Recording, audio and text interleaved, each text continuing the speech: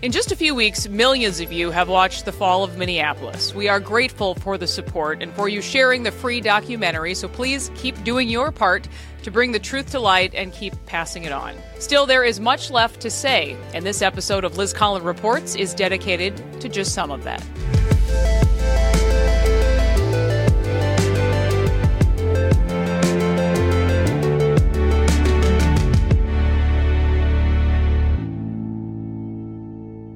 We'll start with Minnesota Attorney General Keith Ellison responding for the first time to the documentary.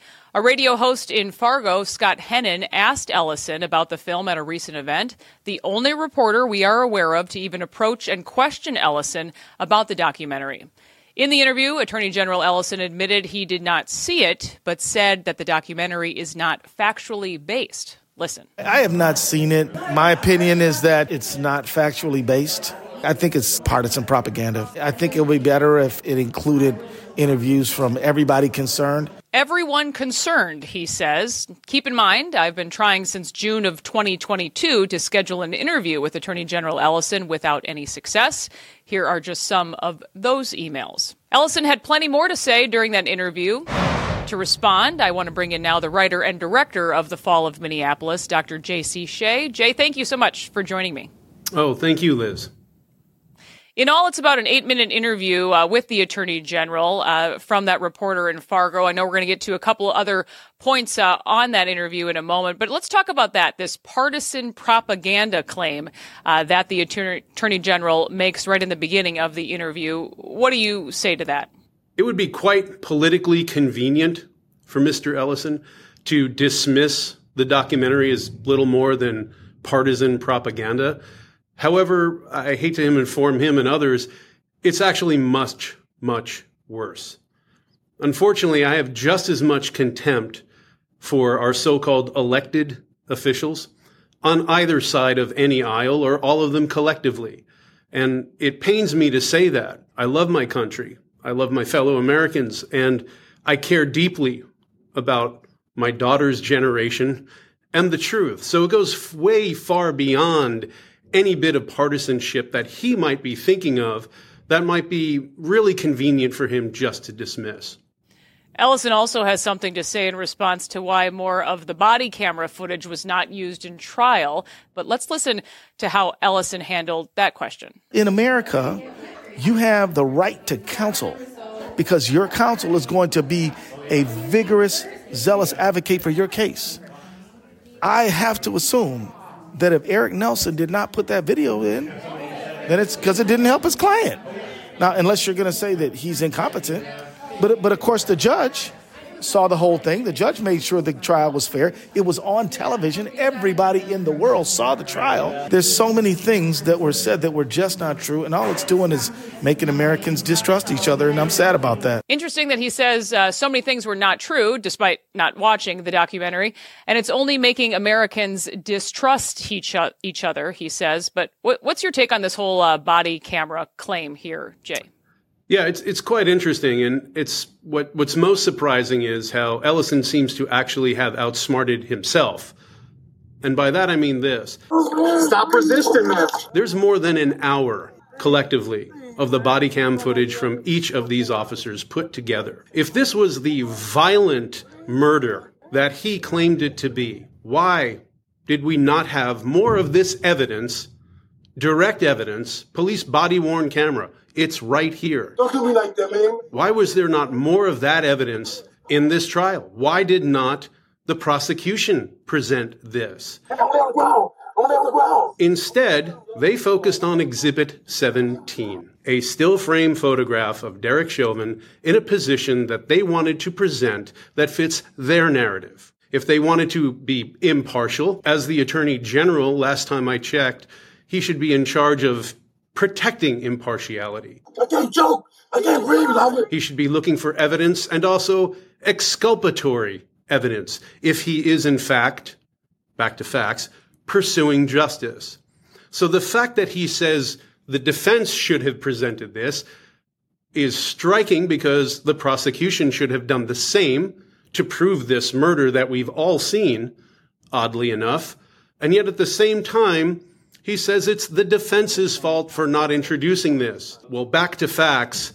If you look at all four of these cases, and there are four, for each of those officers, motions were filed to introduce the body cam footage. The reason why we didn't see it is a question that Judge Cahill should answer. Another point the Attorney General references is the autopsy itself. Here's what he has to say about that. Dr. Baker and Dr. Thomas both said that he died from subdural restraint and neck compression, and it was a homicide. Does anybody dispute that? So you hear Attorney General Ellison say this was a homicide. What do you say to those claims? Again, I'm supposed to be some propagandist, right? And, well, sorry, in doing actual research, when we worked together, Liz, on your book, there's over 220 citations of research in that. That's called empirical evidence. And if we look at this autopsy report, again, not propaganda, that's empirical evidence. I would defy Mr. Ellison or anyone else to please show me in the medical examiner's autopsy report where the word homicide is written. It is not. Strangely, we have this title at the front of that autopsy report, which suspiciously goes out of its way to suggest this is not a homicide. And of course, as we learned from other testimony, from an unrelated case, from Amy Sweezy, one of the prosecutors who was involved, who says Dr. Baker was very concerned about the fact that what happens when the evidence does not support the narrative everyone has already decided on. If that's not more telling of a prosecutorial crusade, I don't know what is. And speaking of that, there's a very telling meeting that takes place just about 5 months after May 25th of 2020. Talk more about that, Jay, and what we learned during the course of that meeting. Interestingly, again, back to facts. If we read that autopsy report, Dr. Baker says there are no findings of asphyxiation.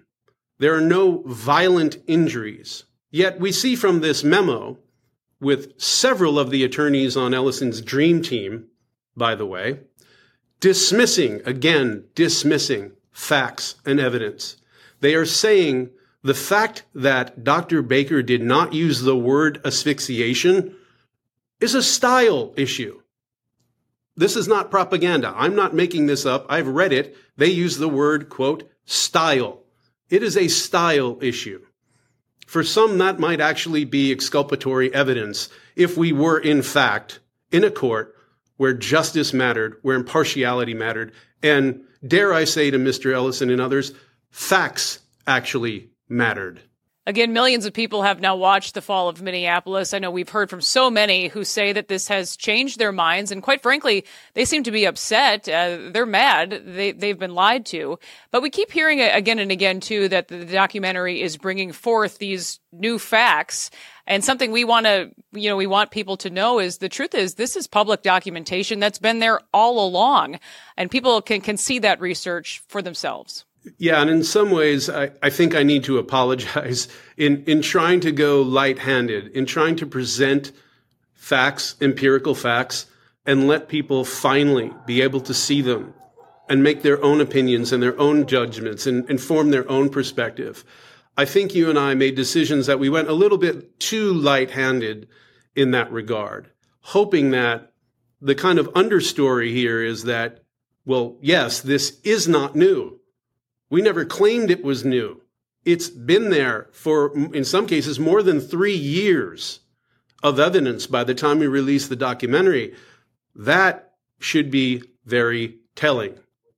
The fact that there were not others looking at this information, again, empirical evidence, and saying something's wrong here. I can't breathe. Any media outlet, any other reporter, any other investigator, anyone who wanted to do the so-called fact-checking could have looked at any of this evidence and made some of these same conclusions. And even if they didn't want to get involved in this partisan political charade, they could have at least presented the information to the public. And so that's why we've gone ahead and put this up for everyone else to see themselves. It's all on the fallofminneapolis.com. I know that the body camera videos will be there as well as all of this public documentation, Jay. Yeah, and that's interesting as well. And it's so interesting when I hear folks say, this is just propaganda.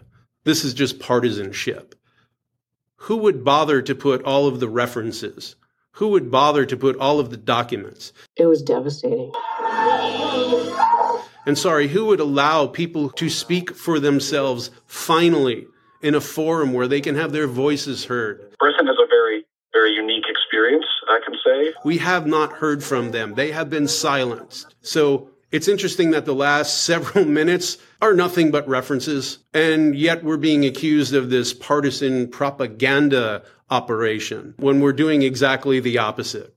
And while there might be just some scant important documents there, the body cam footage, we are working very hard to try and get all of the information that was presented in the documentary, to put it all in one place so everyone can go there as a resource. You can go to the Hennepin County Court records. You can watch versions of the body cam footage. There is not one definitive one, so let's dispel that myth as well. There is, but by the time it's presented in the media, we have different versions to present all of that, to present all the documents and links to the documents, official versions. If that is what propaganda is nowadays, we have a much bigger problem to address. It's also why the documentary ends with the words, if we don't stand for the truth, we'll fall for the lies. And that's what's striking about this. If we don't stand for the truth, we will fall for the lies. It leads me to wonder, and I pose this question, if Mr. Ellison would ever entertain an interview with you, which I hope he would do, is Minneapolis better? Is that what his argument is? We're wrong. We're just creating propaganda to divide folks. Minneapolis is great. Minnesota's better off now. If that's what he's arguing, and this is just propaganda to the fact that, no, there is no fall of Minneapolis, there were no lies told, I would certainly love to hear him present some empirical evidence to the contrary.